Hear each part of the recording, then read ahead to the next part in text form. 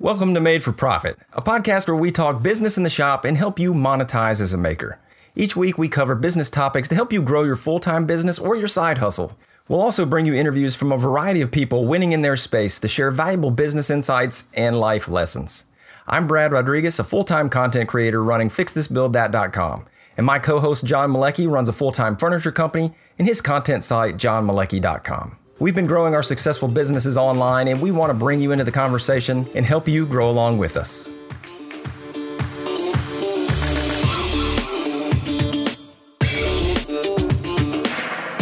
Welcome to episode 123. We are stoked about today's guest, who honestly shares some of what I think is the most valuable content that we've had to date. Tim Schmoyer is one of the premier YouTube experts, but the knowledge you're going to get out of this episode goes way past YouTube. Tim talks with us about finding your perfect customer, weaving a brand story, and finding and filling the needs of your customer. You guys are really going to love this one. Since 2011, Tim has been one of the leading YouTube strategists in the online video industry, with his company Video Creators being featured on Fox, Forbes, BBC, and even YouTube themselves. Those are some heavy hitters. His team trains creators and brands to master YouTube and use it as a place to spread messages that change lives. Their clients have organically grown by over 14 billion views, that's a B, and 61 million subscribers under Tim's guidance and his team. Today, he lives in Cincinnati, Ohio with his wife and 7 children. And on this episode, brings so much knowledge, my head literally almost exploded. Yes, it is really one of my faves. But before we get into it, we do want to thank some new members that joined the MFP Patron Tribe. And by the way, welcome back. I know we've been gone for a while, but we are in the new year after Workbench Con, and we are fired up. We're going to have some great stuff for you. But we did want to thank Jared Groneman, Chris Philhauer, Jake Owens, great music, by the way, Jake, Mesworks Furniture, Chad Hibbs, and CB Veteran Woodworks. If you want to support the show and get some awesome rewards, you can head over to patreon.com/made for profit. But without further ado, let's get into our interview with Tim Schmoyer. All right, guys, welcome back. We are super excited for our guest today. He's going to be dropping all kinds of YouTube knowledge bombs on us. Tim Schmoyer, welcome to Made for Profit. Hey, thanks for having me, guys. Absolutely, man. I know just personally, I have been following you since about 2015, 2016, and have gotten a ton of awesome knowledge. And I love what you do to help us spread our message and change people's lives. And I miss that slightly, but no, I think, you got it. That's perfect. Good job. So getting into it, man, is for some of our followers who have not been following you since 2015 and may not know who you are, why don't you just give us a quick background about who you are, what you do, and then we can jump in. Yeah, I started on YouTube back in 2006. I was in graduate school, and I wanted to introduce my girlfriend to my family halfway across the country. And so this little thing called YouTube came up. I'm like, oh, I wonder if I could make like little videos of us going out on dates and things. And now we would know them as vlogs, but back then that wasn't a word. It's just being awkward in public with the camera. and so I made my account and figured out how could I get. Do you guys remember this thing called Firewire? Do you guys remember that? Like back in the day? Vaguely? Yes. Like how to you take your camera and it would take like magnetic tape at that time. And then you would have to like transfer in real time, like play it on the camera and click record on the computer. I don't know if you guys remember that. It's like recording your VHSs or something, Yes, that's exactly how it worked. Yeah. So anyway, so I figured out how to do that and got my very first video up on March 2nd, 2006. It's a quick little 30-second video. I think I called it test video. So, I put a lot of creative energy into this thing. And then my girlfriend and I just started making videos of us hanging out, going to the park, going to eat, going to the movies, whatever. And I would share those videos with my family back home. And I loved it because I didn't have to send them this big video file. They could just go to this link and click play. And that was like so mind blowing back then. And before you know it, like other people started watching, and I was a little freaked out because back in MySpace days, you don't use your real name on the internet. If anyone knew who you were, they would hunt you down and kill you for some reason, and all the horror news stories that were happening. So I got a little concerned of like, who is Cat Liquor 72? Why do they keep watching my videos? How do they find me? Why do they keep coming back and watching more? And I started trying to figure out the answer to those questions, and nobody had answers for them back then. I'm like, well, I'm going to figure this out.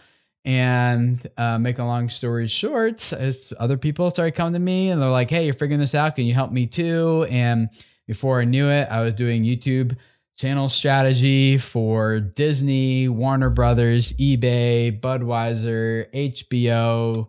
I've heard of a few of those. All those big brands. Yeah. All the way down to like creators who are like, I'm just getting started. How do I do this? And what I love most about it is that it was, to your kind of what you said earlier, Brad, is like, I loved it because this wasn't just about, because back then there was no money on the platform. It was just like, there was no AdSense program or anything yet. But I loved it I was a youth and family worker, and I was reaching about 1 million people a month on YouTube at that time and working with 128 a month in my real job.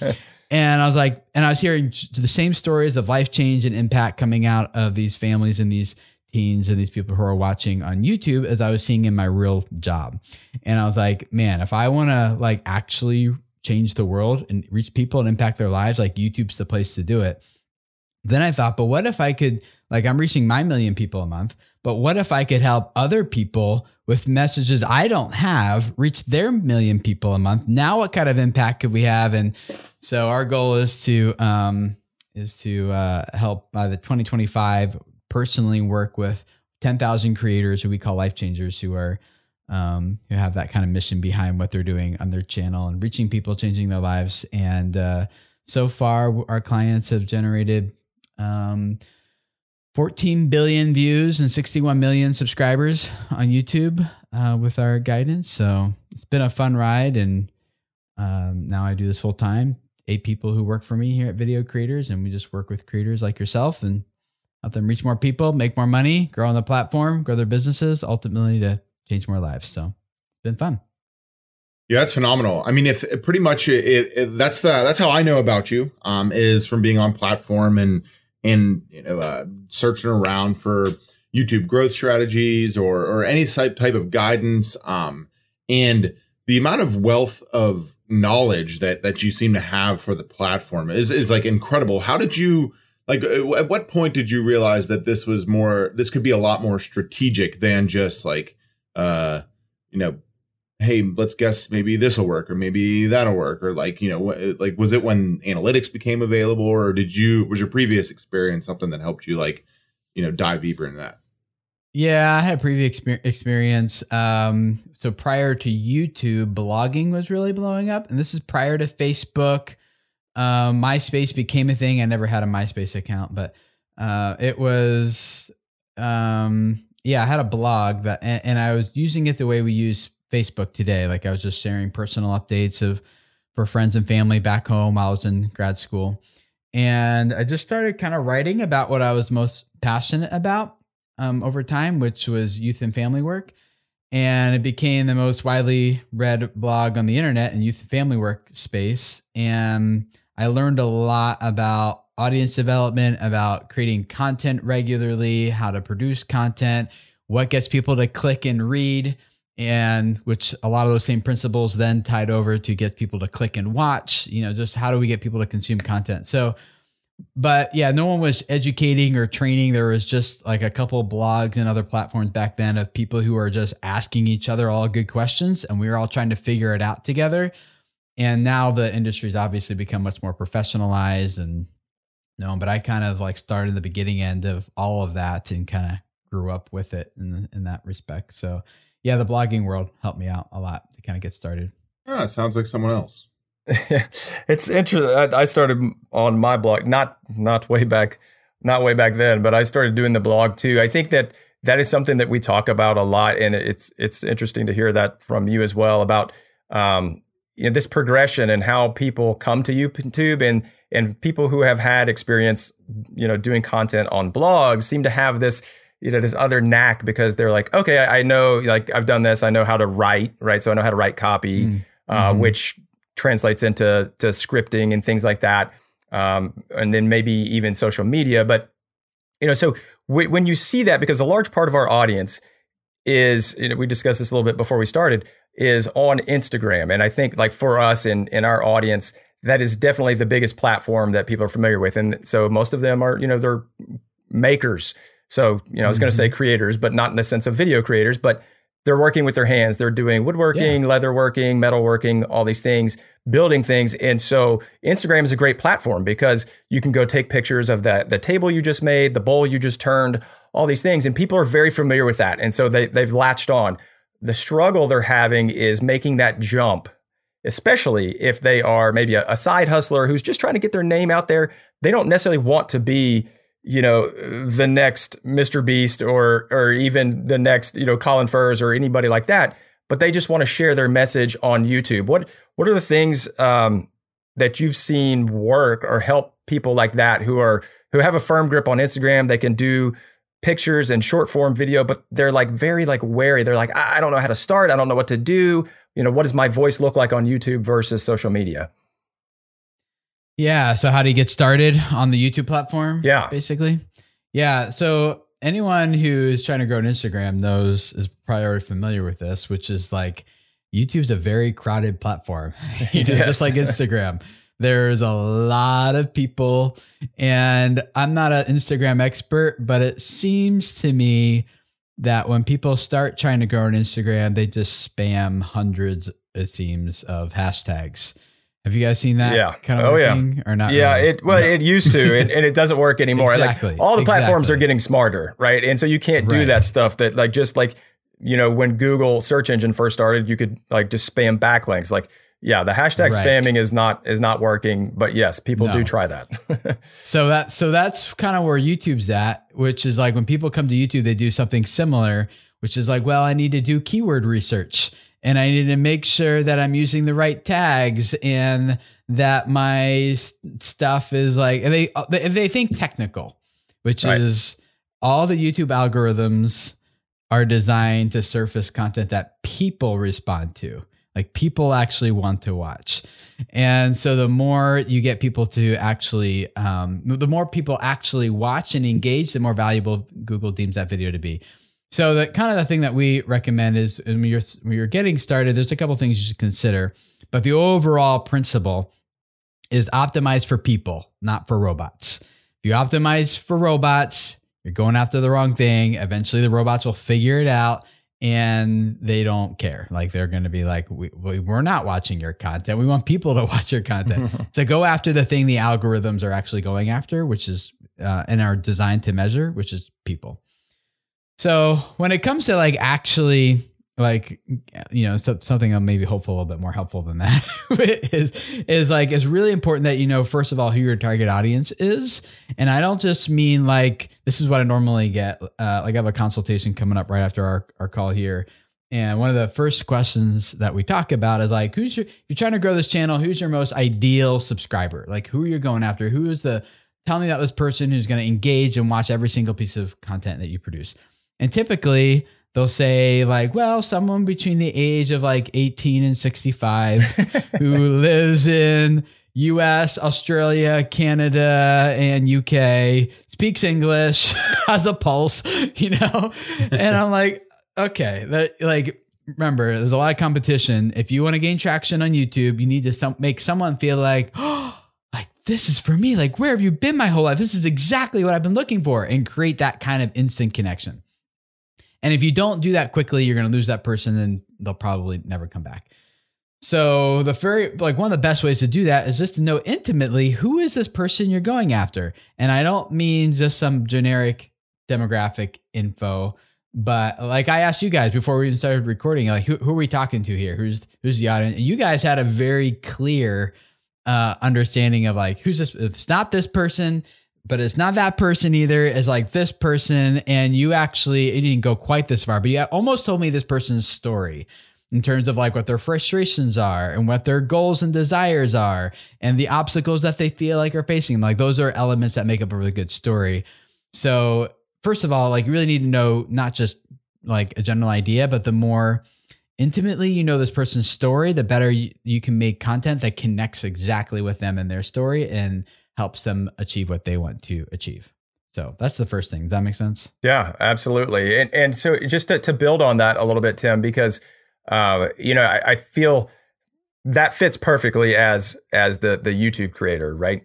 How do you see that play out, especially as you talk about brands like, some of the brands that you've consulted with that are more product brands? They're not there to be an entertainment YouTube channel, right? And in the DIY space, like there's a lot of ours who want to do that. Like myself and John, we make things to teach people.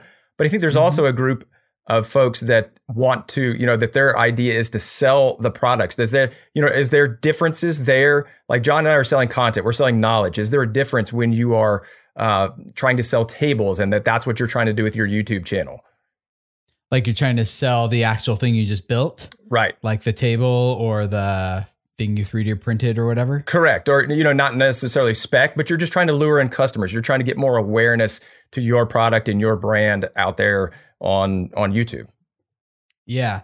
So I like thinking about this, and I borrow a lot of this from Donald Miller's Story Brand stuff. Are you guys familiar with that? Very familiar. We love that. We had that tip from you. We've talked about that on the podcast before. We're like, this book is amazing. Yeah. Story Brand and Primal Branding. Those are awesome books. Well, let me go through the Story Brand stuff kind of, and I'm not licensed or certified or anything like that, but I picked up a few things from it, which is a good story. Like I kind of mentioned, you need to know your customer's story. And so if you want them to buy or make a transaction with you, it's going to be because your product or service solves a problem that they have. Okay. So in order to solve that problem, you need to know like these 7 elements of any basic story that people will just love. And the first one of any good story is 1, who is the character?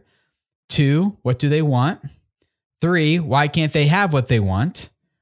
4, what's at stake if they don't get what they want? Number 5, who or what comes along and helps the character do what they couldn't do before?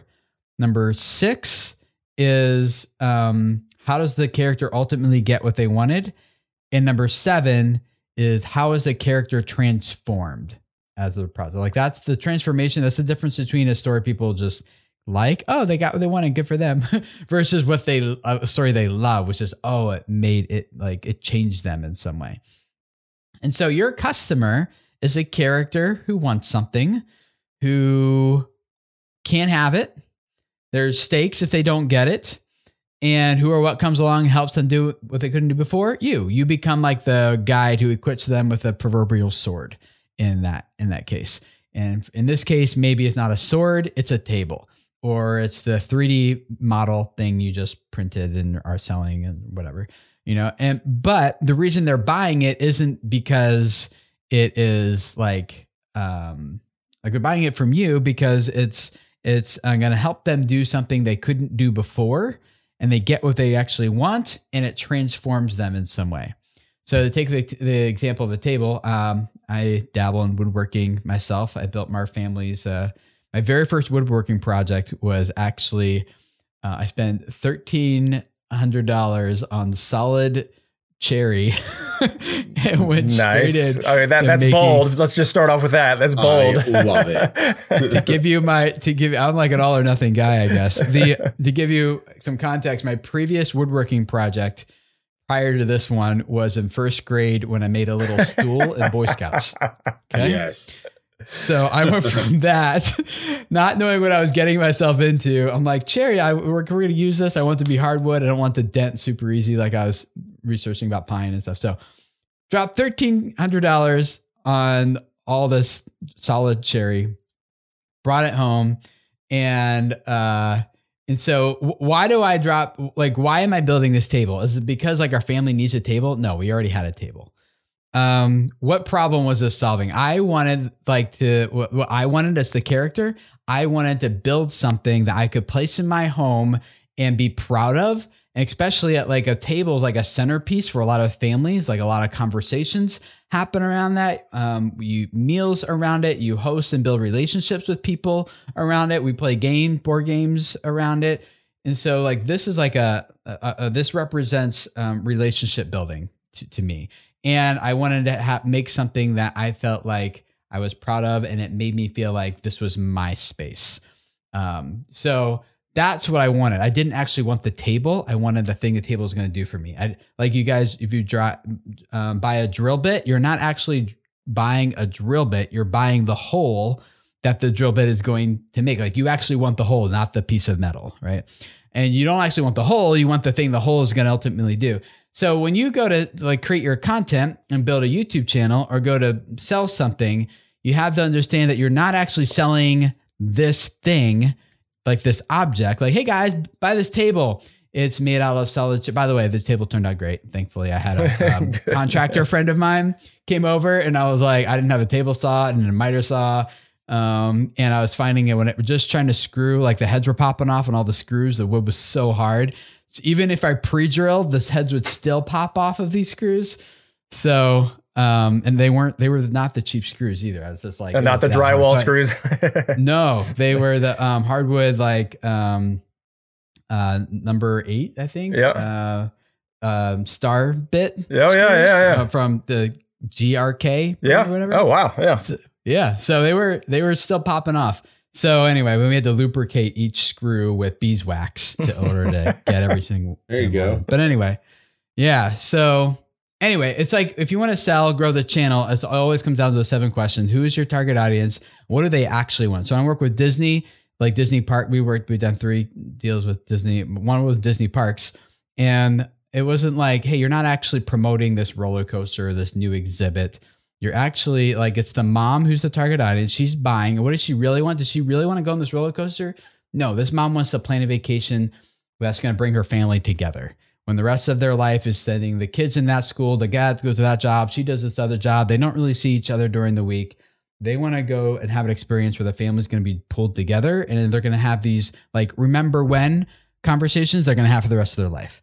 And so we're not really selling the exhibit at Disney. We're selling like, this is an experience that's going to pull your family together. I can give you lots of examples. Cosmetics isn't about beauty and makeup. It's about, they're selling confidence to women. The debt management software isn't about debt management. It's selling freedom, right? So anyway, you guys get the idea. So that's the thing that most people miss when it comes to getting people to consume their content or buy their products or whatever. They think they're selling the thing, which is the video, but instead you're crafting the video for people. Like they have a problem, they're trying to overcome it. What problem does this table solve for them? That's the thing you're selling. Or if it comes to a video, like they are faced with obstacles. How do you craft your content to be the sword that equips them on their journey? Kind of like you guys are doing this podcast. Your audience wants something, they're facing roadblocks, and you give them advice to help them overcome it. So does that make sense, or did I go too deep or too? I'm not quite sure where that landed. So I was just kind of talking. No, I love it. I think it's a great way to look at content creation with a purpose, right? There's so many voices out there, and they're not necessarily wrong, but that they're just like, you need to be everywhere, right? You need to be on Facebook, you need to be on Instagram, you need to be on Twitter, you need to be on Pinterest, you need to be on a blog, and Don't forget about Tangerine, whatever this new thing is. But so we're proponents of that, right? We think that having a social presence is vitally important.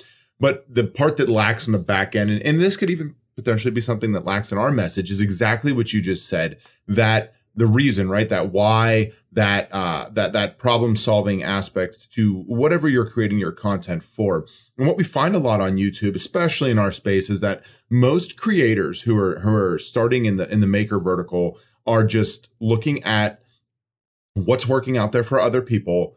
Oh, I can do that. And then mimicking what someone else is doing and reproducing it in their own voice. And then they don't understand why they're not getting any growth. And I think what you just hit on, Tim, is like the perfect storm of information on why you're not showing up in search or why you're not building an audience around something when there's other people doing the same thing. Like, so Brad and I have beat our heads against the wall with this concept for a while. And I think that's common with content creators in general, right? Because you're like, why isn't my stuff doing as well as this other person's? And it's literally those 7 factors you just touched on. Like if you break it down and you go and you look at it, for instance, and even if you look at a great performing piece of content, let's say Brad has an amazing piece of content on his channel that we had 0 expectations of doing well. That was the refurbishing of a swing set, right? And we could not, for the life of it was a great sponsorship opportunity. It was a fun project for Brad. Brad just wanted to literally fix it up and solve a problem for his kids not being able to play on it because it was falling to pieces.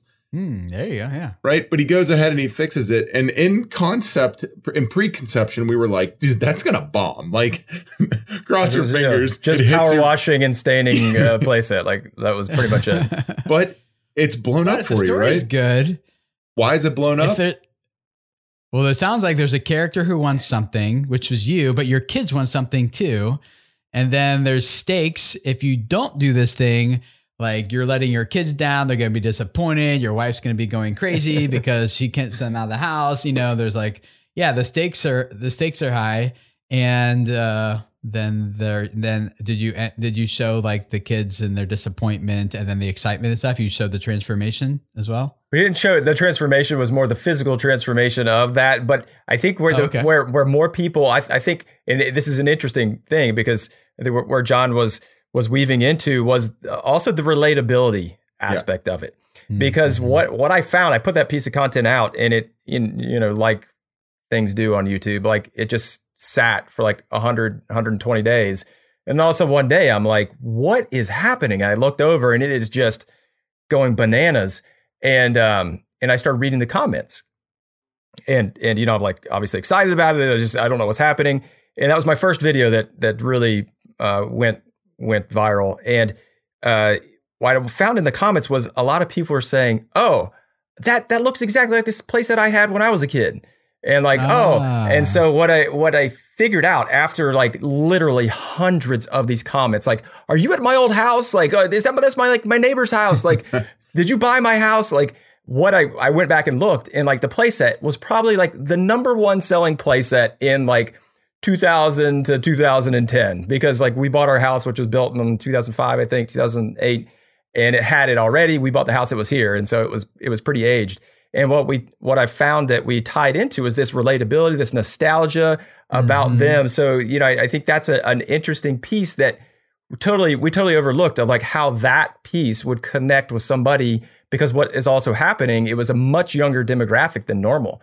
And when I looked at the demo, once it took off, the demo completely shifted to basically millennials, because these were the kids that were in elementary and middle school when that came out. So they were all playing on it. Now they're, 18, 25, in that range, and they're all watching it. And it's kind of that nostalgic piece. And, so it's giving them the experience of like, oh yeah, kind of like the remember, oh man, like it probably brought back memories to them about playing on their swing set. That's right. Yeah. So they were a character who wanted something, which was to remember and to relive those memories. And your video was the tool that helped them do that. Yeah. So, I think it's super interesting though. Conceptually, you're like, man, this is just a project to fulfill, a sponsorship potentially or blah. And then when you actually go back and you break it down on why it performs well, it'll fit into all of those factors you were touching on. And when Brad said that, I was like, man, that is brilliant. Like, it's too bad that woodworking isn't in the foremost attention of young people growing up, that you can always try and relate back to some sort of nostalgia with people in order to gain viewership and build an audience. But with it, I think it's a quality lesson to be learned. And I think it's a great example of how you can look at the story and the concept of something much deeper than what's on the surface level. And I think it's a great place to start, right? If you're getting into becoming a YouTuber, and especially if you want to be a YouTuber in the DIY space, because it is, it's ironically, it's not one of the verticals that gets a lot of attention from YouTube in general, at least when they do their year-end wrap-ups and stuff. Like, no love for the DIY space, but not for the YouTube education space either. Yeah, it's crazy. But like, but with that, still super crowded, right? There's still a ton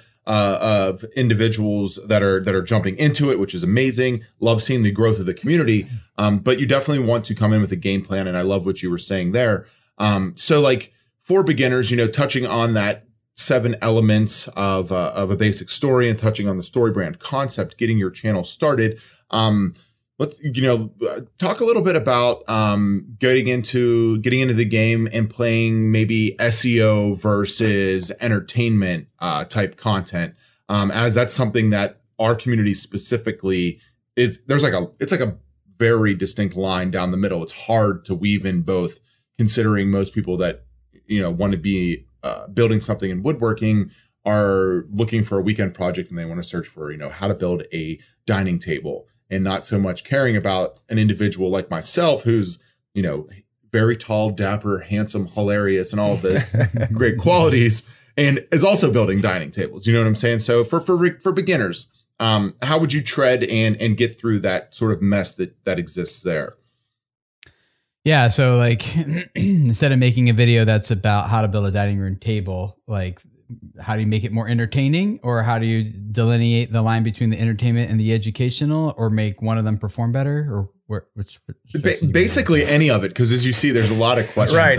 All of it. Yeah. I think it's the mix. Okay. I think it's the mix, because that's what we have, people who are super hardcore, very instructional on one side. And then the other side who, some of them don't even have voiceover. They're not telling you. They're just kind of showing you with really cinematic shots. And what we find is that, how do you weave the two together so that when somebody is searching for a dining table, you'll show up, but they'll stay because of you? Yeah. Okay. That's a much bigger question than maybe you think it is. And I'm totally happy to go there, but it might take up the rest of our time. So, there's a whole bunch of principles we got to talk about here. So, let's see, where do we start? Number one, let's start with let me give you guys a couple different buckets of content, like an overall content strategy for any good YouTube channel. And then we'll dive into the two of them, and that'll hopefully make sense. So, three buckets of content we'll say three. There's others, but for what you guys are talking about, there's probably three, which is one, discoverable content. We'll come back to that. Number two, it's community content. And number three, it's sales content. Okay. So, and you can't mix these very much in order if you want to have growth. So number one, community or discoverable. So discoverable video is one where you're intentionally crafting it to talk to an audience who's never heard of you before. And they frankly don't care. The only reason they clicked is because that title and that thumbnail tease some sort of value or pitch the story that they want to consume. And it was like, oh, that's what I need. And they click and they get into it. And so when you're crafting a discoverable video, don't do the, hey guys, welcome. My name is Brad and my name is John. And we really, people are gone. Like, I don't care who you are. I just want the thing I clicked for. Okay. So you have to immediately give them exactly what they clicked for, which means that before you even start shooting a discoverable video, you need to already know what the title and thumbnail is before you press record, because the title and thumbnail is going to set the expectation. And then the opening seconds need to affirm for that viewer that yes, what you clicked expecting to get is coming in this content. And so the title and the thumbnail creates tension in the brain that people need to have resolved. And so that's what compels them to click. And then the opening seconds need to take that tension and just up the ante. It needs to just expand it, and needs to make it even more oh, I thought it was this, but now I see the stakes, which is, now you're going in the first 15 seconds, you're going through number 1, 2, 3, and 4. Who's the character? What do they want? Why can't they have what they want? What's at stake if they don't get it? And that all happens pretty quickly. All right. And then you can show your branding and then kind of get into the content. But you got to craft that content intentionally, connecting the title, the thumbnail, the opening seconds, hooking their attention, holding them, and going through it.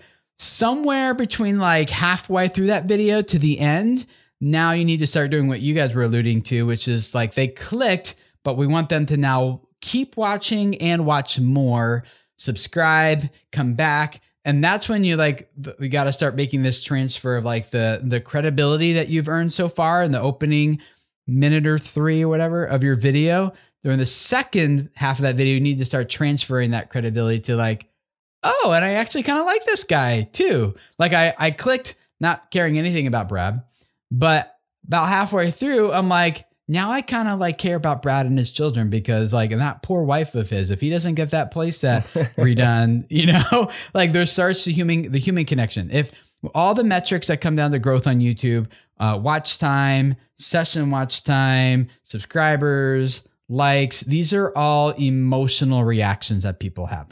They respond, they watch your videos longer because they are feeling something. So we have to get some, not just I got good information, see ya, but I got good information and I kind of like John. I kind of want to stick around. Okay. So it's it's social media. And so we got to start building those human connections, which is a whole nother conversation, but let me maybe come back to that, how we do that a little bit more. But the summary though is that that second half of the discoverable video needs to start integrating things about your story.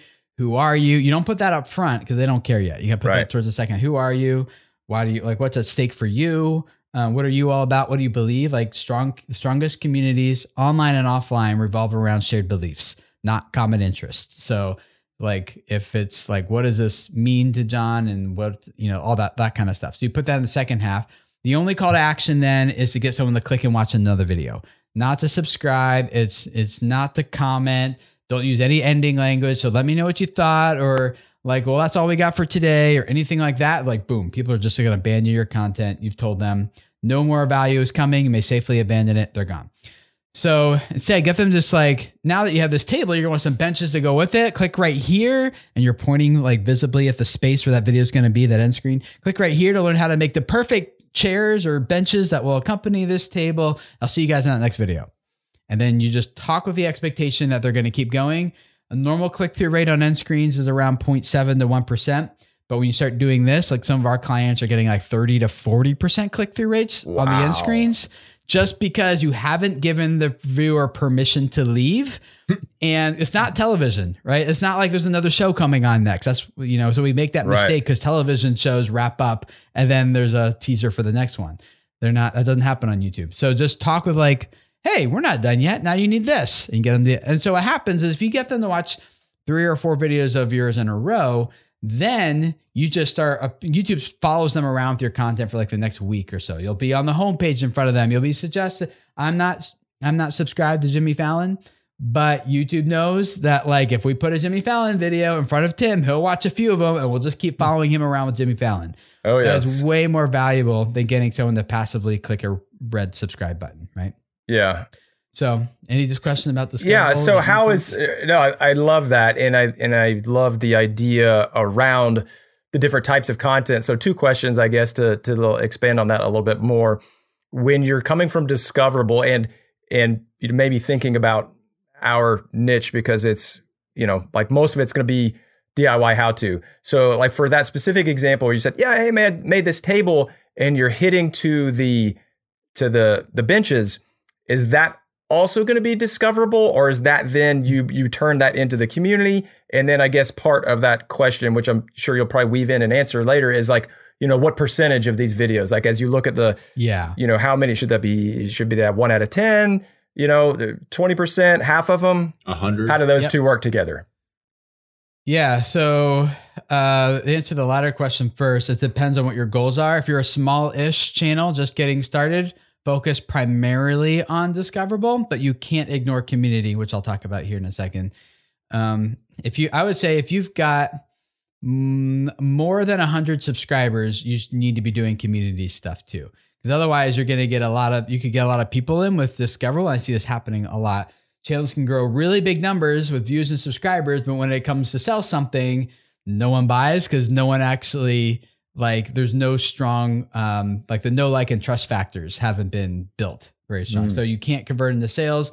You don't really have and I've seen this also, like people like VidCon or some of these events where there's, the people with the longest lines, like the creators with the longest lines in the meet and greets aren't necessarily the ones with the most subscribers. They're the people who have who have engaged the best with their community. So like if you have 50,000 subscribers, your line could be longer than the guy with 5 million, because those 50,000 are all like, I know this person, I like this person, I trust this person, I bought my ticket just to meet this person. Versus the guy with 5 million has a pretty short line because he can get a lot of traffic, but the relational connection is low. And so he's actually just kind of spinning his wheels on his channel. Yeah. Which is a whole nother conversation. So answer your question. If you're getting 100 subs or less, just do discoverable. If you get 100 subs or more, do discoverable with community, and you can still do more. So if you're doing like one video a week, let's say you have between 100 subscribers and 100,000 subscribers, I would probably do like 2 community videos, or 2 discoverable videos a month, 1 community video a month, and 1 sales video a month. Maybe a basic way, break it down.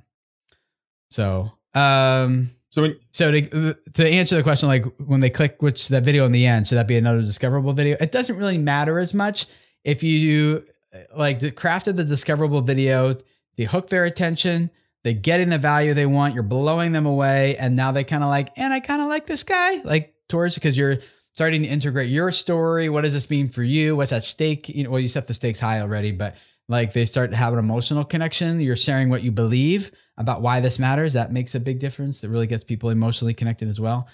Then when you get them into the next video, it doesn't really matter if it's another discoverable or community. I wouldn't go to sales necessarily, but either one of those would be fine at the end of that. Nice. Cool. So a community video then is the main goal here is to grow the know, like, and trust factors. So this is not a video that's intended to go big. It's not supposed to get a lot of views. You're just publishing it to put it in front of your existing audience. And like, you guys ever do that maybe on Instagram? You're like, you know, this isn't going to get a lot of likes, but this is just me. And like, this is just something I feel like I need to put out there. And my core audience is going to love this, you know? Oh yeah, definitely. Well, that's when we talk about, and you know, we've definitely fallen into that trap as well, is like, and we've told people this very specifically. And this is more on like a business Instagram account. We said, don't post pictures of your family because you're going to lose subscribers, and not don't put a lot of it out there, because like on things like that, if there's somebody there and they're just there for the pictures and stuff, that they're going to drop off. But what that ignores is that, well, the people who drop off are probably the people that are not going to buy from you anyway, which I think is exactly what you're getting into, that those are just passerbys and they're not in, you know, they don't know you, they don't like you, they don't trust you. Well, I think what's happening in that scenario is that they subscribed for one value and now you're giving them a different value. I'm not saying, and I think that is not something I would recommend doing, because like you said, people will be like, what? Like, I'm here for this thing and now you're giving me that thing instead. It's like, that doesn't work. So you do need to have a pretty clearly defined value proposition for your channel or your Instagram or your brand in general. Like, what value do I propose to deliver to my target audience through my content? And every single piece of content needs to deliver on that. So yeah, if I posted a family vlog on my video creators channel, people would be like, what the heck are you doing? Like, we don't care about that. And they would unsubscribe for sure. But if I did a video, and this is more the community, the way I think about it, is a community video still delivers the value someone subscribed for and that they've grown to associate with your brand. But it's stuff like they would never otherwise think to search for. They would never know as like a trick that they needed to have. Like one of my favorite woodworking channels is Steve Ramsey from Woodworking for Mere Mortals. And like some of his stuff is things I would search for, but some of it comes along, you're like, I never even knew to think about like how to solve that problem. I just thought that's just how everyone, like a stop block on a miter saw. I had no idea until I didn't even know to search for that until I saw what a stop block was. I'm like, oh, I can get every board the exact same length and do it super quick, you know? So that's probably not, that could be a discoverable video if it was set up the right way. When it's not like, people aren't searching for stop block. They're searching for the solution to that. Right. Repeatable cuts. Solve the problem. Yep. Yes, exactly. So, so I wouldn't even know the search for that, but it comes along. I'm like, oh, that's exactly what I need. So it's still delivering the value, but it's not necessarily like searchable stuff. So for me, I have and do get away with putting stuff on my video creators channel that includes my family, but it's like how to edit with iMovie by a 6-year-old or something, right? And it's my 6-year-old actually is like showing you the trick. Like no one's going to search. It's not going to do super great long term, but people got good value out of it. And now they're introduced to like my daughter, for example, or something. So like one video, this example that's from my channel is like one of our clients is a up and coming Disney personality on the Disney Channel. He's already been in tons of movies. He's actually, if you guys watch Tim Allen's show, Last Man Standing, it's his grandson in that show. But anyway, so he's doing really well on television, but he's doing stuff on television on YouTube and it's not working. And I'm like, it doesn't work on YouTube. You can't do this stuff here. It's not going to work. And so I just quickly shot a video with him, like if you want to grow on YouTube, don't be like TV. And we just shared a couple of those principles, and my engaged audience really liked it. It grew the know, like, and trust factors with me, but it wasn't something that they ever knew to search for. So the whole point here is just to be more human, more personable, still deliver the value, but at the end, the call to action is engagement. So transaction number 1 is keep watching more videos from a discoverable video.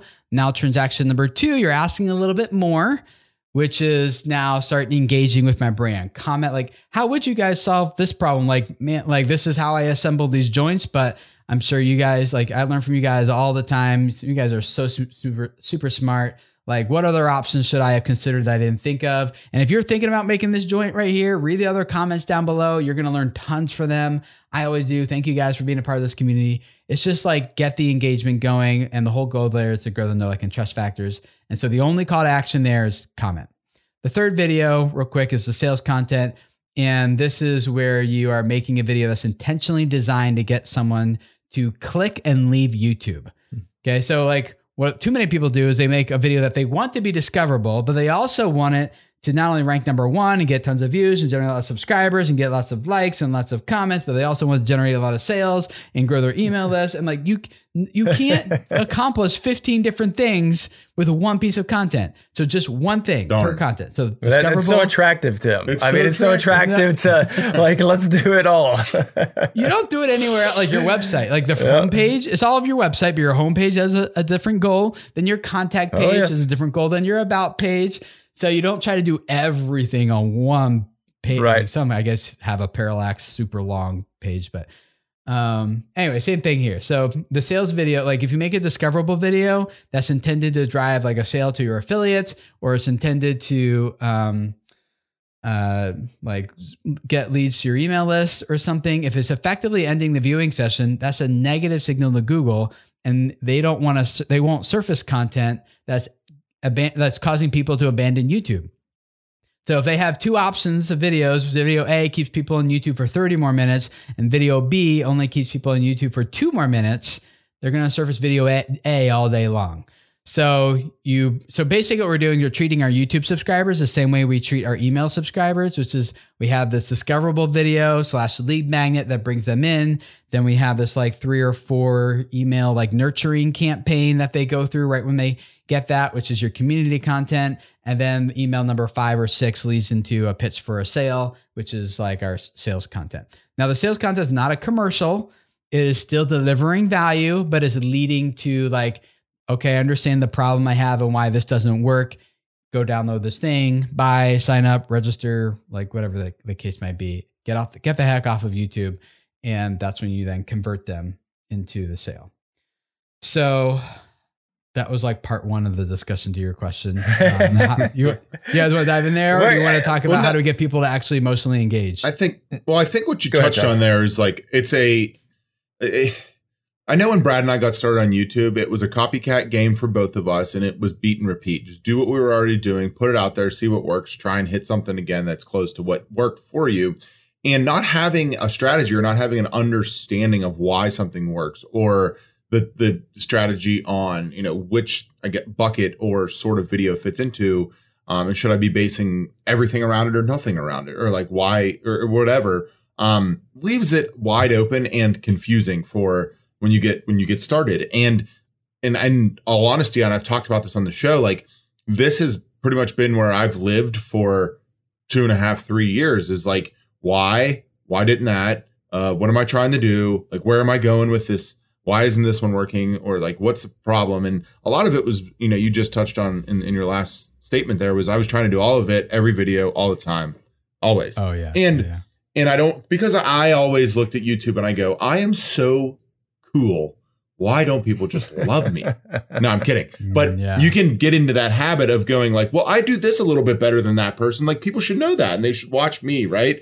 Or, I got this competition in the space. Like, that's not the right way to do it. They should be watching me because I do it better and more correctly. And that's not actually how you should be conceptualizing it. So what you touched on there, it's a brilliant piece of advice and strategy towards understanding the viewer, not so much as understanding yourself, and then strategizing your product, which is your video essentially, towards the viewer and not towards where you feel there's a gap in the market, right? You need to literally consider that exact person sitting down in front of whatever screen they're on and break them down individually and then strategize your content towards them. Right. And then you need to use the platform as its own self-sustaining entity in order to grow. You can't think about all those other things outside in the world to grow your platform for you. And that's where I see a lot of beginners fall into and struggle with. So some really good stuff there. The one thing I'd be interested in is so channels there are channels out there and they're huge that put out just discoverable content strategically, what how is that working, right? How do you and this leans into where you wanted to go into next, but how do you develop an audience that is engaging around solely discoverable content? Yeah, if all you're looking at is numbers are a good way to measure how many people are viewing, but it's a terrible way to measure the strength of a community. The best way to measure the strength of a community, I think, is with sales. Yeah. People who are actually going to pull out their wallet and make a transaction. So I know friends of mine who have one person in particular I'm thinking of has 1.6 million subscribers, makes $600 a month. Ooh. Okay. Yeah. Wow. So there's this people think that the bigger my audience, the more money I make, which is not even true. When my channel, Video Creators, had 3,000 subscribers, it was generating $10,000 a month. Okay. So this is really, and this is again, another conversation, but it's really how it's the quality of your business model, which is the rationale for how an organization creates, delivers, and captures value. Most organizations, most creators are really good at creating and delivering value, but they haven't really figured out the capture value part. They think like employees. They think my job is to work really hard and make this amazing content, and it's YouTube's job to pay me. And that's not how it works, and then they get frustrated. So I think I went off on a tangent. What was your question again? Well, I was going to say, so essentially, I think what you're leaning into is that you need to have a plan for what type of channel you want before you start putting out a channel. If you want to see growth in either direction, right? If you want to be just discoverable and just grow a massive audience for literally no reason, go ahead. Just understand exactly what you said. You can have 1.5 million subs and make no money. Exactly. And I see it all the time. It's not it's kind of like one of those hidden secrets that the guys who are they look at they're the top of the game and they want that perception to be there because they need that perception for business purposes. But in actuality, when I work with them behind the scenes, it's like one guy I worked with had over, at this time, he had 6 million subscribers and he wasn't making enough to hire anyone else to help him. And he was working 80 hours a week trying to get. Yeah. So it's not money and audience size do not it's not a 1-for-1 correlation. It's all about the business model behind it. So, yeah. So this is a little less about how big do I get, and it's a little bit more how well do I create and deliver value? Yeah, and how well do I capture value and the depth? If the goal is make money, then this community stuff makes a really big difference. Mm-hmm. The smaller channels move more merch all day long than the big channels do because they typically have a more intimate connection with their audience. They're getting really good value from them. So, and that community stuff, real quick, you mentioned it, so maybe you've already talked about it here in the past, but the primal branding stuff, that's key, which is who are you? Who's your creation? What's your backstory? Where'd you come from? What do you believe? What's your creed? What icons elicit emotions in me when I see them and represent them with your brand? What are the rituals, the repeated interactions I grow to love and expect on every single piece of content with you? One of my favorite channels, Dude Perfect. It's always pound it, noggin, see ya, right? Every video. Yes, the celebrations are iconic. Their backstory, friends in school who started this one trick shot video. It went big, and then they made another. And yeah. So anyway, without getting off track, but it's the rituals, the icons, the sacred words. What's the inside language that we use? Not on an industry level, but for a brand level. Like this is the language we use here. Like you even said it, like it's about reaching people, changing their lives. That's like my creed, and inside, like Life Changers is like our inside language. Who's the leader of this charge? Who are the non-believers? Like you need to have the haters, because if you're not standing for something, no one else is going to stand with you. And then you have a really weak community. And so you actually need some opposition from the outside to force your community to link arms together about something. And that's really important too. So all those things and more, read the book Primal Branding if you haven't already, but go into how do you quickly get someone to be like, oh, I love that brand. I want to engage with them on a deeper level. So, but I love this, by the way. I can't wait to re-listen to this episode. Because I feel like I'm so scatterbrained right now. I'm like, Tim, I mean, you can ask Brad too. Like, I very rarely re-listen to what we post because I don't edit it. So like, unless I want to listen to myself talk, I don't. But it's so much good stuff here. It's got me fired up.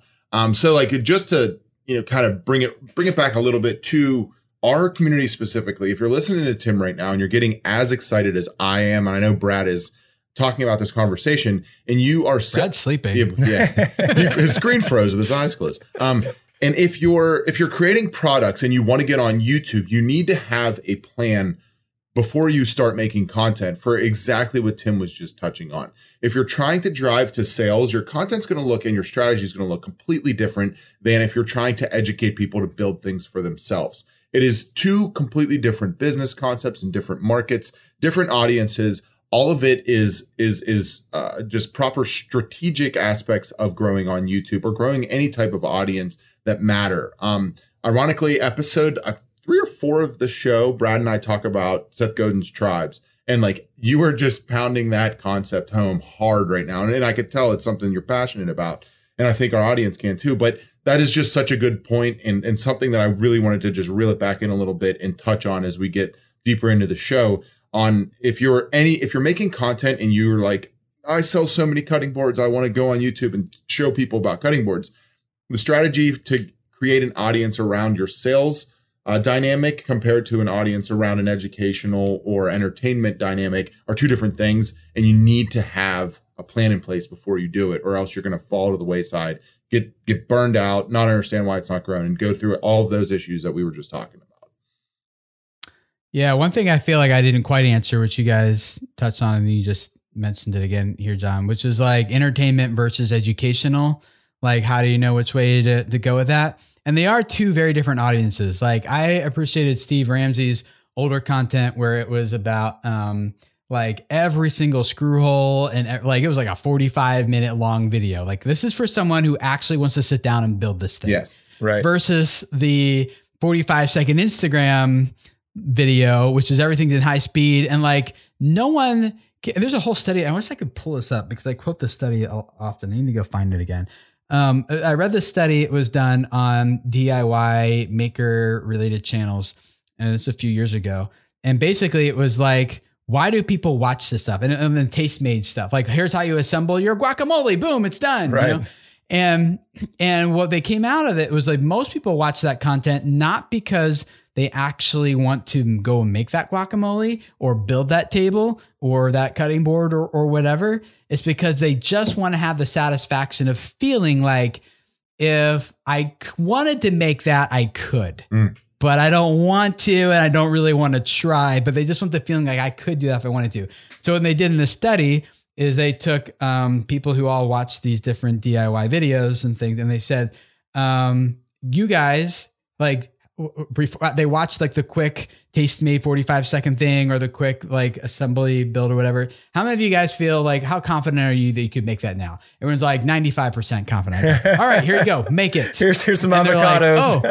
Like, and only 50, it was like 52% or something, like some low 50s% actually could make the thing. And none of them looked the way it actually did in the video, which is not surprising when we think about it. I think I'm just saying that to identify that understanding what our audience wants is really important. Do they really want to build this thing? Then great, make that content, knowing that that might be a little bit smaller of an audience of the people who are actually like me. Like when I was changing the alternator on our lawnmower, I literally went through that like a long video, step by, put it on pause. Okay, undo this now, play, pause, do that next step. That's a much different audience than the person who's just like, I would love to like kind of just feel like I could do that thing. And so, and it doesn't mean that the smaller audience is less valuable. Like I've already identified, like smaller audiences can be extremely valuable financially. It's just that you need to kind of identify. So I'm going to summarize everything because I feel like I'm all over the place, which is to answer the big question you asked at the beginning, Brad, like how does someone new get started on YouTube? It's number one, you have to clearly know who your target audience is. Who are you going after? Not just demographic info, but know their story, what they want, their desire, like what's their struggles, their pain points, what's at stake for them. Know that intimately inside and out. And then two, what is your value proposition? Like what value do you propose to deliver to someone in that audience, target audience? And you have to deliver that in every single piece of content you make, whether it's discoverable, community, sales, whatever, it all has to deliver that value and help that target audience get what they actually want. And then number three, in order to make money of this, you can't just know how to create and deliver value. You need to know how to capture value, and you start using strategically the sales content. And if you know who you're going after, the target audience, and the value proposition you're delivering, then whatever you're selling needs to deliver that same value. So they're getting like 1x that value for free on your channel, but they're going to get 10x that value if they do buy this thing from you. So it's if you're kind of like, hey, I'm going to teach you how to make these cutting boards, and by the way, now you can buy a cutting board, that might be a little bit of like a different value because someone watching how to make one might not be in the market for actually buying one, but maybe you could teach them, like sell something that teaches them how to make it in more detail or something. It just all has to be aligned. If there's any sort of discrepancies anywhere there, you're going to see either the channel is going to have a hard time growing, people are going to have a hard time getting to the content, you're not going to see many sales, like all that. It kind of breaks down. So yeah, brilliant. Dude, it is. It's just like I know because like I said, I've been watching you for a long time, Tim. So a lot of this is you just saying the same thing, which is what we would expect, right? But for new people, I can just imagine they're gonna be like rewinding, like you were on the alternator, be like, wait, hold on, what did you just say? Like rewinding, because that's like our audience. My head goes faster than my mouth does sometimes. So sorry. That's all good. It's perfect because our audience is very engaged in trying to grow their business and trying whatever that is at the moment, whether it's trying to grow sales of their products or trying to grow their Instagram or trying to grow their YouTube. And again, everybody wants it all. But I also love the idea of almost you're giving permission, if you will, to not worry about the size of the audience, because and I've absolutely fallen victim to that a lot.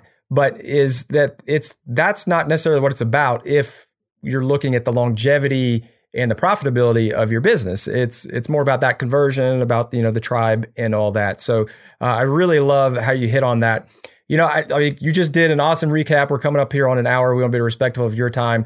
You did an amazing recap. So we typically ask for a piece of advice, but instead we do have one specific question I think we want to ask you instead that we didn't hit on. We kind of dusted over the top of it. But one of the things in the DIY space that is so prevalent, and I don't know if it's just because of search or what, but is that huge decline. So when we look at our retention graphs, John and I are always in the analytics, that within the first 30 seconds, we're typically down to 70%. And then it levels off. So I'm trying to justify, and John and I were typing a couple notes back and forth here, but trying to justify in our heads how that works and thinking about discoverable content and getting straight to the action versus community. But it seems that most of the videos and most of the content creators that we talk to and are friends with and share metrics with, we all have the same thing. Huge drop off the first to 70% ish. But then it stays pretty good. And following your advice, you try to, like, if I can end the video over 50%, I feel great. And typically I do. But that first, how do we grab more people at the beginning?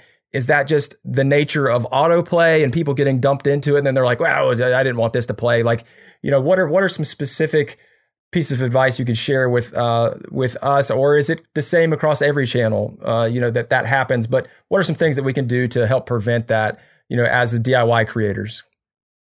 Yeah, so it's an experimentation game, and I'll give you a few ideas of what I would experiment with. I haven't found one thing that's like the magic bullet that works on every channel, but some of these things work amazingly well on some channels and have opposite effect on others. So a couple ideas. So one idea to help to fix that drop off is to what sometimes creators will do is they'll have the title and thumbnail. Remember, we said this sets an expectation. And then they basically just repeat the same thing in the opening seconds. So if the title is like how to build a table, then you get in like, hey guys, today we're going to teach you how to build a table and blah, blah, blah. And people are like, I know, that's why I'm here. Like, I don't need that information again. Oh. So it's not doing what I said earlier. It's not increasing the tension. It's just kind of like, I get it and it's wearing off and I'm out. Okay. So instead, stop doing that. So some people have used their title and thumbnails as the hook, basically. And then when the content opens, it's like right into it. Like we worked with one lady, also a DIY how-to channel. She's a food photographer, and the video is titled something like, I forget, but it's something like how to do lighting, like lighting tricks for food or something like that. And instead of opening the video, hey guys, welcome. Today we're going to teach you how to do lighting tricks for your food and blah, blah, blah. And people are like, I know, that's what I click for. Instead, it's like you click play and it starts off. So the first thing you want to do is make sure that this light is not casting too much shadow like over here and just like boom, right into the content. And her audience retention graph starts at 120%. And just stays like 120%, and then it comes down to like 80%. Just because they're rewatching that beginning, yes, right? So because they're like, how do you get over 120? It's because people go back, right? And it's a little jarring. You're like, what happened? And they go back and watch it again. Yeah. So remember, this is not television. On television, it's normal to have, hey, welcome. My name is so and so, and blah blah blah. Like this is not television. People consume with different expectations, looking for different values. They're trying to consume. The environments like sets a different expectation. So movie theater, you have a different expectation when you walk in there than if you're watching TV, than if you're watching TikTok, than if you're watching Instagram, right? They all have different expectations. So that kind of like jarred their expectation. Like, oh, I'm right into it. Like I'm gonna go back and catch up because this is what I clicked for, but I didn't expect it to come this fast. Then we tried that on other channels and the exact opposite happened and people were just too confused and it dropped to like 40% right away. Okay. So I'm not saying that's a magic bullet. That's why I say like experiment with that. So a combination of getting right into the content faster, setting using the title and thumbnail as the hook instead of the opening seconds. The most consistent thing is one thing I said before, which is the title and thumbnail sets an expectation or creates tension. Like, how does that work? Or what does happen next? Or is that for real? Or like whatever, and then this is what Mr. Beast does perfectly. One is like, he creates crazy tension in the brain with that title and thumbnail. And then you click and it's not repeating it. It's actually expanding and like making the tension even go even higher before he starts to address it through the story. So, did I answer your question? Yes. Yeah. Yeah, no, I think those are great, and we've dabbled with those too. Like that's something that on both sides of it, right? Because that's one thing I think that we realized a long time ago, and again, just watching the metrics is coming in fast and getting out fast, and we've been talking about that on the show for a while. Is like getting into that content. And there was even like somebody, I don't know if this was just something I watched or if it was an actual thing. Like somebody made this like it was like a YouTube like law or something, and it was basically like. Or like a theory that you could basically fast forward through the first 30% of any video and like then get to the content because there's so much of like, talking. Yeah. And I do that all the time. It's like, would you play? Like I'll scrub and wait till I don't see their face anymore and then hit play because like I'm looking for a tutorial on Photoshop. And it's like, I know if I see your face, I'm not getting any value because what I want to see is you going through the menus, right? And that kind of stuff. So it's interesting to hear that, that same style and also that, well, yeah, maybe it's great in one side and the other and the experimentation and viewing it. I think that's a great tip for folks to go back. And I think the biggest thing is just being really intimate with your analytics too. And because after you do that, you need to know what to go back and look for. So like most important things for you, just I won't say them, but like what would be those like 4 main things that people should be looking at in their analytics to track if they're going to iterate? These might not make sense immediately, but hang on for a second. The first thing I would look at is the combination, not any of these in isolation, but the combination of impressions, click-through rate, and watch time. So people just will pull one of those out and like, why am I in click-through rate? Like you can't look at any of those in isolation. That's why YouTube Studio tries to put that into a funnel. So you look at them all together. So evaluate that and how do you get your click-through rate higher, titles and thumbnails, but not in a way that compromises watch time, right? Which would be clickbait. So those three I would definitely look at. I would also make sure you watch your end screen elements shown is what it's called. And that's like a good way to quickly see across all your content, what percentage of people who click play are getting to the end of my video. And then look at click-through end screen elements click-through rate, which is all right now, what percentage of people click to keep going, which we talked about and why that's important with discoverable content. So we have, when we work on a longer term basis with clients, like for one of our, one creator we work with has about 4.5 million subscribers. And we made different groups in their analytics to see like, what's the difference between a 300,000 view video, which would be like his community, versus a video that goes over 1 million views. What's the difference between those? Put them as groups. And we've seen this consistently across channels. The biggest difference is there's like a really big gap in end screen elements shown and end screen element click-through rates between a video that gets 300,000 or less or 1 million views or more for him. So we could start predicting pretty quickly how this video is going to perform long-term based on just those two stats. So, which comes down to like how much time are people spend watching. And so that comes down to like storytelling as well. How do I hook and hold their attention? So the question people usually ask then is like, well, how long should my videos be? And based on these stats, what we see is like the length of your video doesn't matter. The better question is how skilled are you at holding someone's attention? And the longer and the better you can hold someone's attention, then just do that. If you could only good enough, if not good enough, that sounds bad. If your skill level is only at like 2 minutes, I mean, like start at 2 minutes. But if you can go 30 minutes, do 30 minutes. You know, that's kind of what it comes down to. That is awesome, dude. Like, really, I think that this is some fantastic knowledge. And this is stuff that you deliver weekly on there. Well, what's the best place where folks can go check you out and hear more if they really want to dive deep? Because as you were talking through this, I remember you did this cool chart about exploring impressions if you had high impressions but low click-through and those type things. You know, if they really want to dive deep, where should they go to find you, Tim?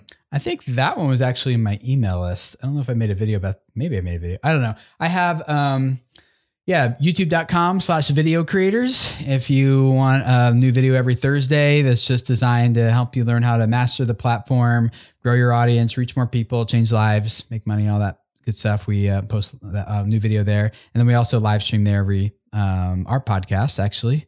We live stream that on Mondays, but you can also find our podcast, Video Creators, in iTunes, SoundCloud, Stitcher, Google Play, wherever you listen to podcasts. And if you want our free guide, it's called The Secret to Building Your YouTube Audience. You can download that at videocreators.com.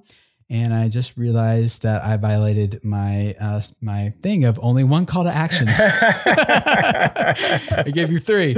So if I'm going to give you one, since you're a podcast audience, my target audience is podcast listeners. So I have a podcast every Tuesday. Just search for Video Creators and you'll find it. Perfect. It's too attractive, isn't it? It's you just get going. I want to do 15 things. That's awesome. Well, dude, thank you so much for coming on. You've been on our list for a while and we just have taken too long to reach out. And once we did, you were very gracious and getting very connected through your team, which is a whole other topic, which, maybe we can have you on again because it looks like you've built an awesome team and just seeing that. So really great information. And I know the audience is going to really love this one. So thank you so much for coming on, Tim. Yeah. Thanks for having me, guys. Dude, I am going to be listening to this at least 2 more times, like taking more notes. That was just like an insane amount of strategy and goodness out of one episode. Yeah, absolutely ridiculous. Getting to hear from someone who just has so much knowledge and experience is something I absolutely personally love, no matter what the field is.